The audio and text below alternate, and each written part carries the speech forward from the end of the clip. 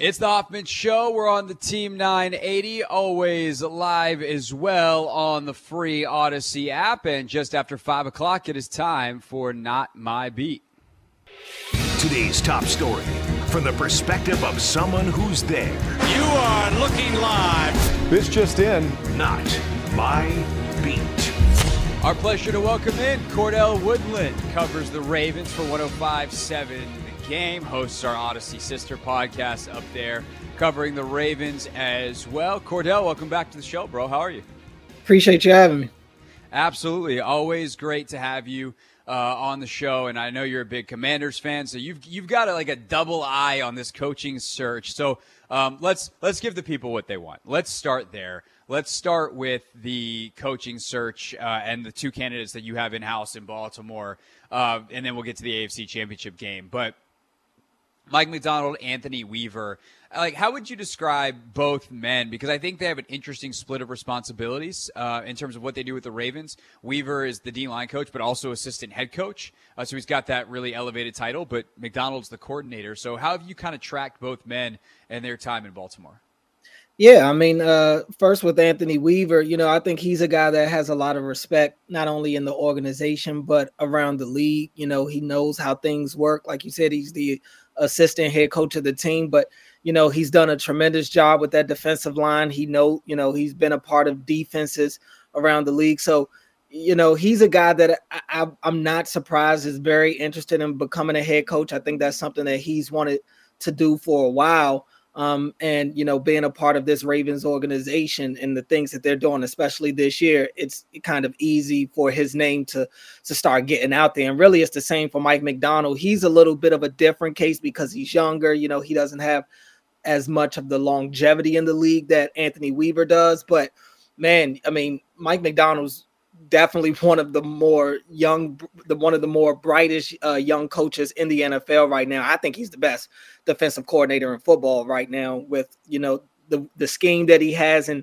how he's been able to pretty much get the most out of every player that has stepped on the field on the defensive side of the ball. I think he'd be a tremendous head coach. I think his preparation is kind of second to none. That's really what stands out to me about Mike MacDonald. When he's prepared, and he usually is, he's able to go out there and put together a pretty good performance. So, yeah, I'm curious to see if, how it all shakes out, just like everybody else is.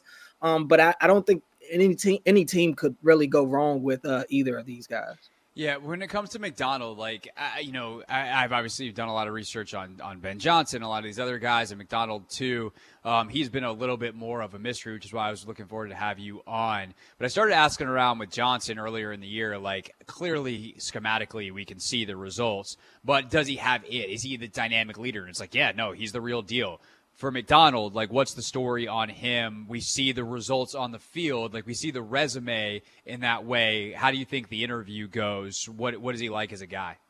I would imagine he's pretty good as an interviewer. He's like I said, he's very well prepared, which is a big step in any interview that you go into. But, he has a way of, he's not a guy that's going to talk in circles and beat around the bush. He's going to get straight to it. And I think, when you look at the defense on the field, I think their ability to be the best defense in football this year is kind of a byproduct of how easy it is for people to kind of understand what Mike MacDonald is saying. It's like the slogan of, you could drop all these gems to people, but it means nothing if they're not picking it up. So the players on defense always talk about their rules. They have rules within the scheme that they have to follow. If an offensive player does this, the rules tell them, since you're in this spot, you're to do that. And we brought that up to him when we spoke to him on Thursday, and he was like, it brought a smile to his face. He was like, that's good. That means that, they know where they're supposed to be. They're picking up on what I'm saying. And it's not like he's just talking to a wall. So I think that's what you're looking for out of a head coach, especially if we're talking about the Commanders. That's a team that needs somebody that they can not only follow behind as their leader, but somebody that when they speak, it resonates to them. They understand what he wants. And when you understand what somebody wants, you're able to then go out there and give them what they're looking for. So I think Mike MacDonald would be a great head coach. I definitely believe he's a leader of men. It's a nice mixture of veterans and young guys on this defense, and you won't find anybody that'll say a bad word about him. Cordell Woodland is with us, covers the Ravens for 105.7 The Fan in Baltimore. So my one big question I would have for MacDonald in the interview is, what's your staff look like? Because he's been in the Ravens organization his entire career. He doesn't have the diversity that some of the other candidates have. Something that was so appealing about a guy like Raheem Morris, obviously now going to Atlanta, is like, that dude's staff's going to be sick because he knows everyone. MacDonald's been in this one Harbaugh, bubble, whether it's John or Jim, the 1 year he spent in Michigan. How do you think that he would piece together a staff as a head coach, and especially for a team, if it's Washington, that's going to have a young quarterback, probably with that number 2 pick, and that OC hire becomes incredibly important? Yeah, that's a good question, to be honest with you. And, it's tough to answer considering, he's in coach years, he's like a baby in the NFL. Right. He doesn't have a lot of longevity, so he hasn't had the opportunities to kind of build that coaching pipeline. And so, it would, if it was a situation where, for instance, if Joey Ortiz had gotten the GM job with the Commanders or something like that, and then Mike MacDonald comes in, okay, now you could start to have a little bit of a better idea of what the coordinators would look like, because Ortiz coming, you have a little bit more of that Ravens lineage. But look, I don't expect, if MacDonald gets a job, I don't expect Todd Monken to follow him. Denard Wilson, the DB coach, I'm sure a lot of teams are probably going to be interested in him as a defensive coordinator. So as much as I would love to say that Mike MacDonald would like to bring him with him, realistically, if Mike MacDonald leaves, I think Denard Wilson will probably be the next in line for the Ravens defensive coordinator job. So it becomes slim pickings after a while. So I would imagine maybe he'll try to touch base with some of his guys from back at Michigan, when he was out there a couple of years ago. Maybe he'll talk to John Harbaugh and some of those guys and see what coaches they have interest in, because he's such a young coach in itself. But then when you mirror that with, him not being an NFL coordinator, but for so long, it's kind of tough to imagine who he'd want to bring with him. Yeah, all of a sudden I'm back a year ago when we were having arguments on this radio show with fans and listeners about Greg Roman. Like, are we in that boat again? Does all of a sudden does EB staying become more appealing to MacDonald? Like, there's so many questions I have there. Yeah. It's a question he's going to get asked. I don't expect anyone to really know the answer except for him. I just know that if he doesn't have a good answer, he's got no shot. And right. He will know going into next year when he will certainly be a hot candidate again. All right. Cordell Woodland is with us talking Ravens adjacent things in terms of the coaches that are candidates here in Washington. But let's get to the game itself. And it sounds like the Ravens had a great week because they got a ton of their stars back. All of a sudden, are we looking at a full-strength Ravens team pretty much ready to host the Chiefs from an injury standpoint? Mark Andrews and others returning for Baltimore?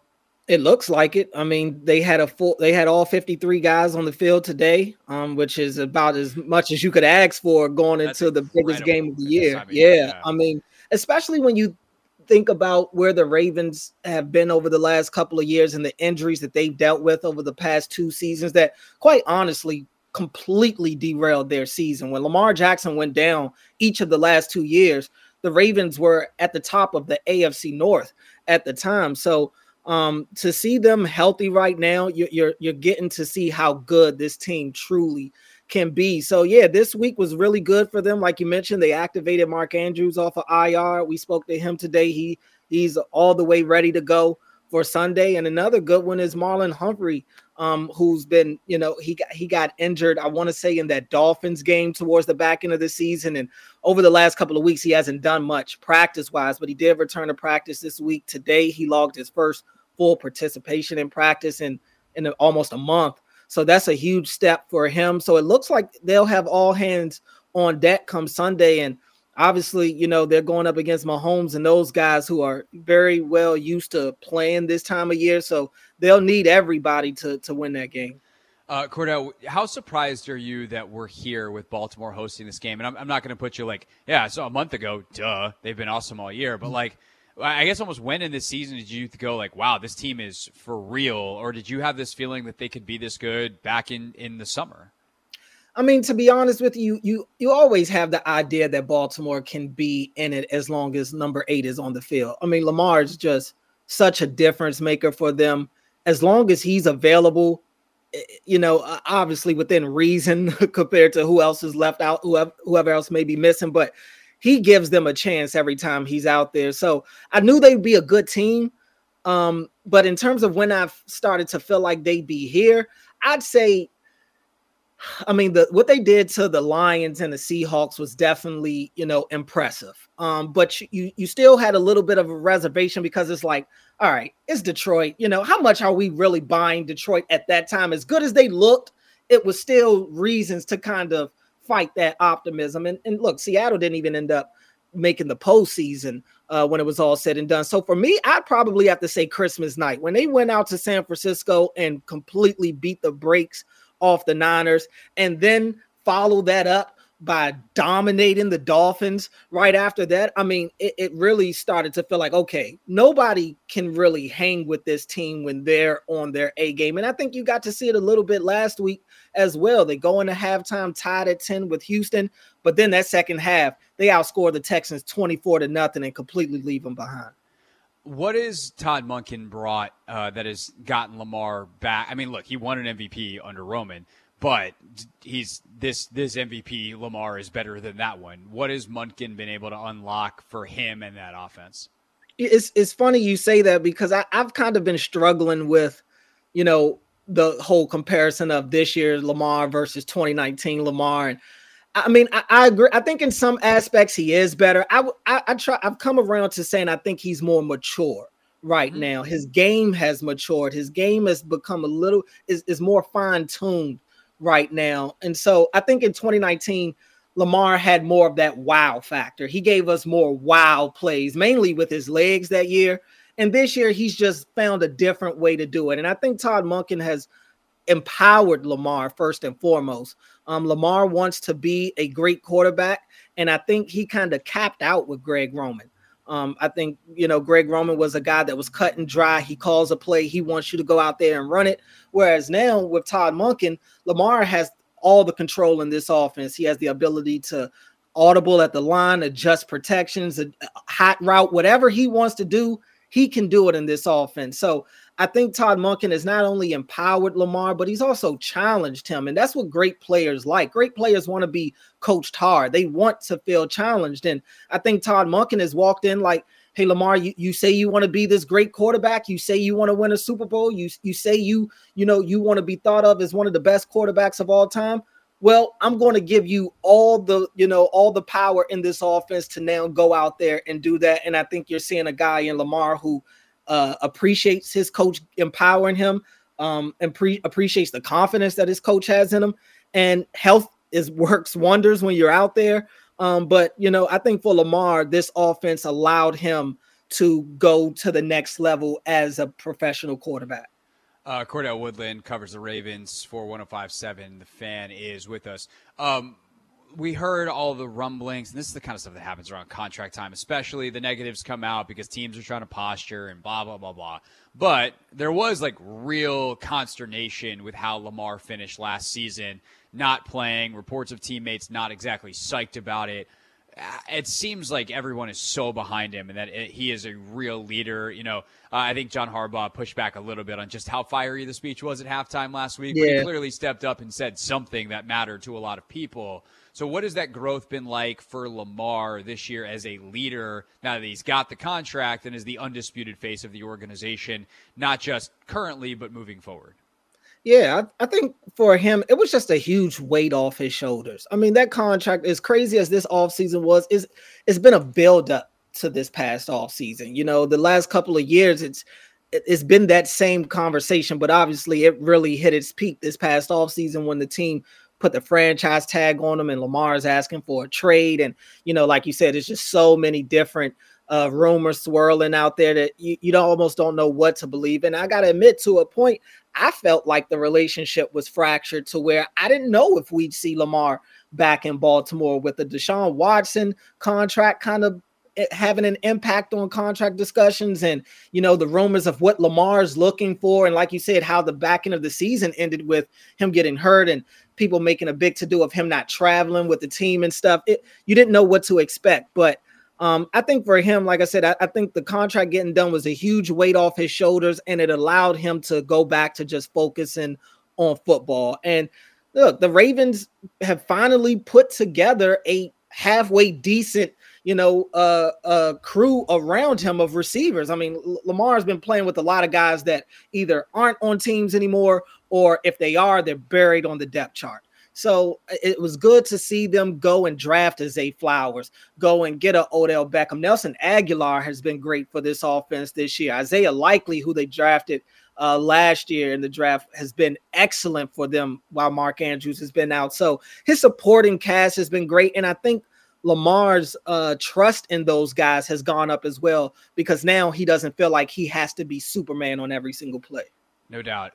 Just another minute or two with Cordell Woodland here, previewing the AFC Championship game from the Baltimore side of things. What scares you? Well, Mahomes, he's terrifying. But on a deeper level, Baltimore has been so good. They've been so dominant. But if you're trying to pick apart where the Chiefs can attack offensively or defensively, what are the areas where, like, if Kansas City pulls the upset, it will be because X, Y, and Z?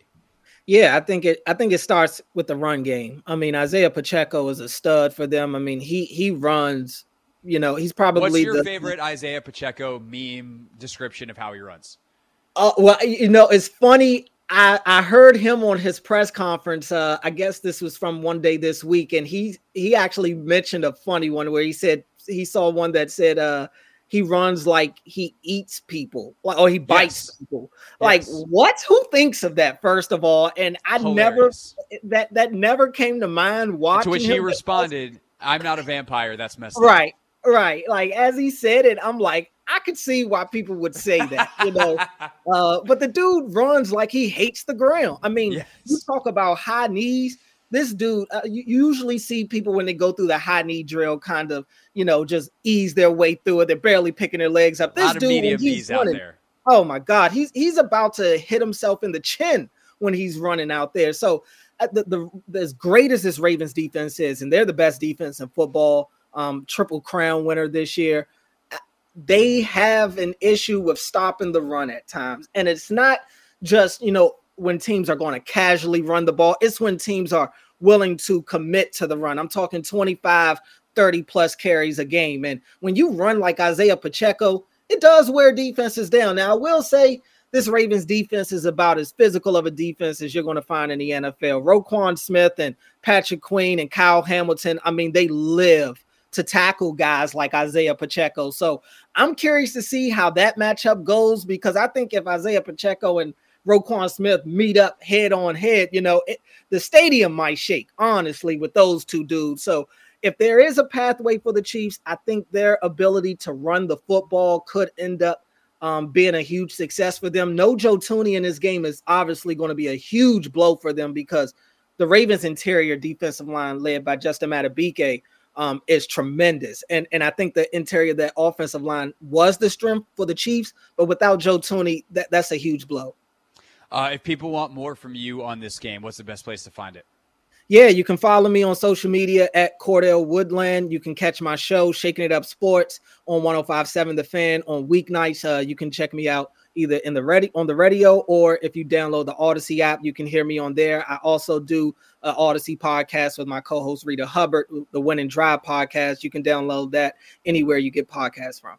Beautiful. Excellent stuff, Cordell. Always great to have you on the show. Obviously, the Ravens win. We'll have to have you back. And I don't know, if they win, are you headed out to Vegas? I will be. So I'm silently rooting. I'm silently rooting for them. Oh, you can loudly root for yourself. I think that is perfectly allowable. All right. Well, if that happens, we're taking the show out there. So we'll see you out in Vegas. Nice. I'll definitely see you. All right, that is Cordell Woodland with us, everybody, here on the Hoffman Show. When we get back, we will continue to preview this game, and we will also get into the NFC Championship game. Anthony and I will pick it Hopefully we'll pick it correctly. Will we be seeing Cordell in Las Vegas? That is really the question we are asking. The answer next.